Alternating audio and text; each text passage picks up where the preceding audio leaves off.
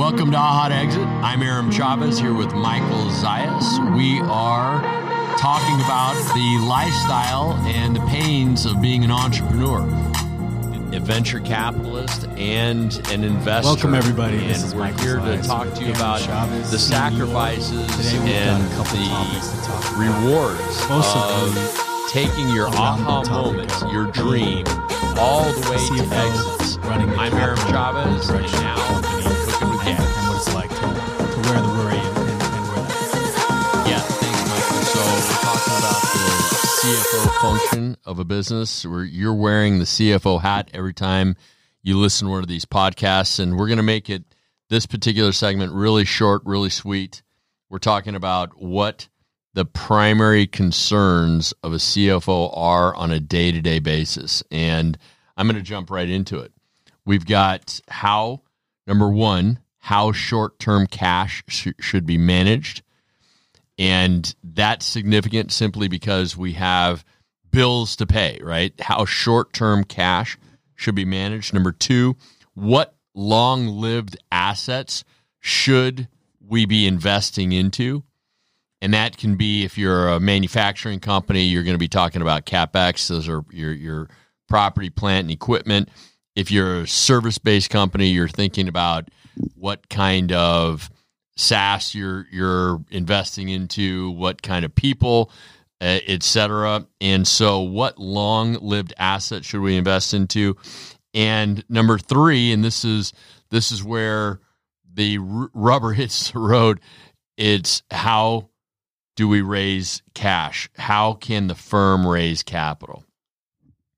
So another way of maybe thinking about this is, as a person, you create a budget, and you've got your housing, your car, your food, some of these other items, and companies have to budget for that as well. But a good CFO is also looking for a way to create value. So not only are you budgeting for the immediate needs and costs, but also you're allocating as an investor across your company additional dollars so that you can grow those verticals, or you can grow the company's output in different ways. And you have to be looking forward as well as just making sure that you cover your costs. Absolutely. And so let's take a couple of steps back and then see how we might be able to leap forward here. So how can the firm raise capital? What I want to do is just make the distinction really clearly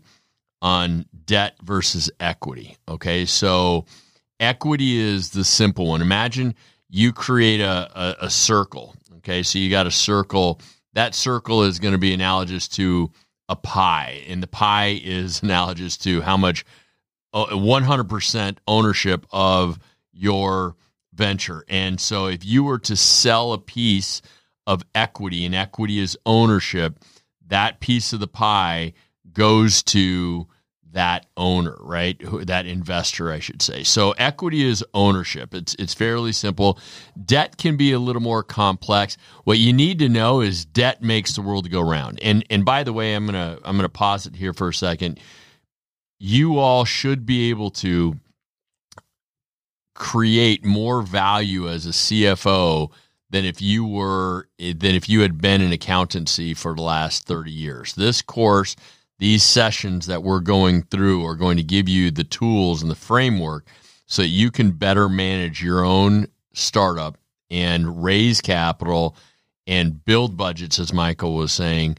So that way you and your investors understand where the strike zone is when it comes to your monthly burn rate, when it comes to your revenue, when it comes to additional CapEx that you need, et cetera, et cetera. So jumping back to equity. Equity is ownership. Debt is comprised of four primary components, four primary traits, and these are fairly simple, but I think it's worthwhile to maybe go over it. So debt is made up of principal. So I borrow $100 from Michael. That's the principal that I have to pay back to him. Interest, he is going to look at me as a risk, right? So the interest rate that he charged me is going to be commensurate with how much risk that I pose to him, right, on that $100. And then we have time, of course. So how long are we going to be? Let's say it's a month for this $100. And then lastly, and this is the one that I want you all, and we all have experience with this, is collateral. So unless you want to give your money away, then don't ever give a loan out to somebody without some kind of collateral. And if I could see you all, I'd ask you all to raise your hands. How many of you have loaned money to somebody and not had any collateral? And I'm raising my hand too. And what ends up happening is a couple of months later, you're like, hey, Michael, how are you doing? I hope all is well. You were supposed to pay me back like a month ago, and just checking to see how you're doing. And you have to be really careful about, oh yeah, I'll get it to you. I said I would get it to you, and I'll get it to you. And you're chasing money is always terrible. And so if you've ever been in that position where you loaned money to somebody and now you're chasing it and you're like, boy, hey, well, you look really sharp today. By the way, do you happen to have that $100? So if that's ever happened, it's because you didn't have collateral.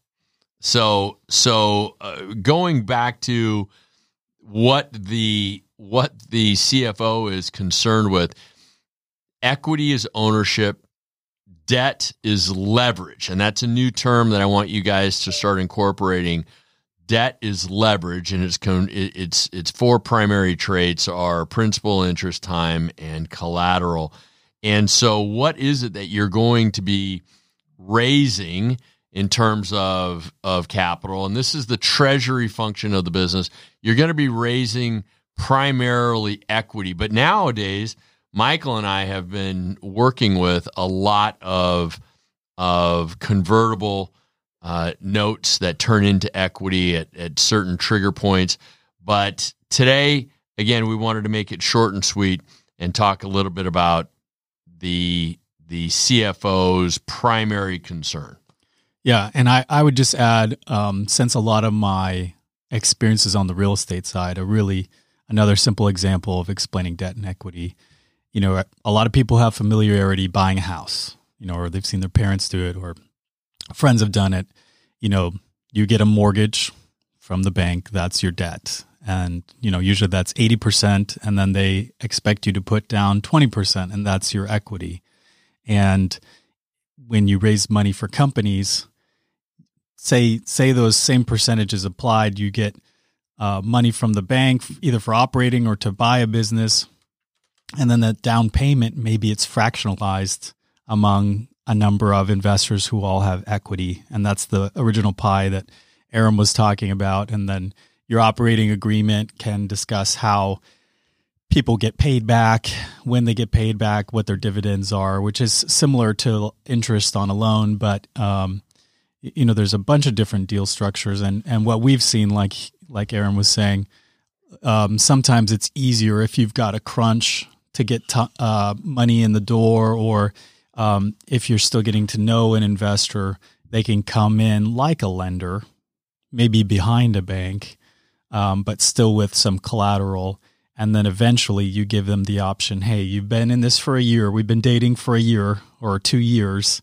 They were able to lock in a valuation. So even if the business is doing better because we've used their money to create value, they can still decide to either get paid back as a loan, or they can have the option to buy in at the value that they originally put the money in. That's right. So it gets a little more complex, but it's something that you need to be aware of. And in the next session, we're going to talk about what we're funding into. What is the CFO funding into? We'll talk about those functions. And without any further ado, now we're cooking with gas. That's all for today's show. If you enjoyed what you heard, check out our other episodes. You can also find me, Michael Zayas, or Aram Chavez on LinkedIn.com. Go to ahatoexit.com for more information about some of the topics we're talking on. And you can follow our company, BMC Capital Management or Blue Morphos, at bluemorphos.com.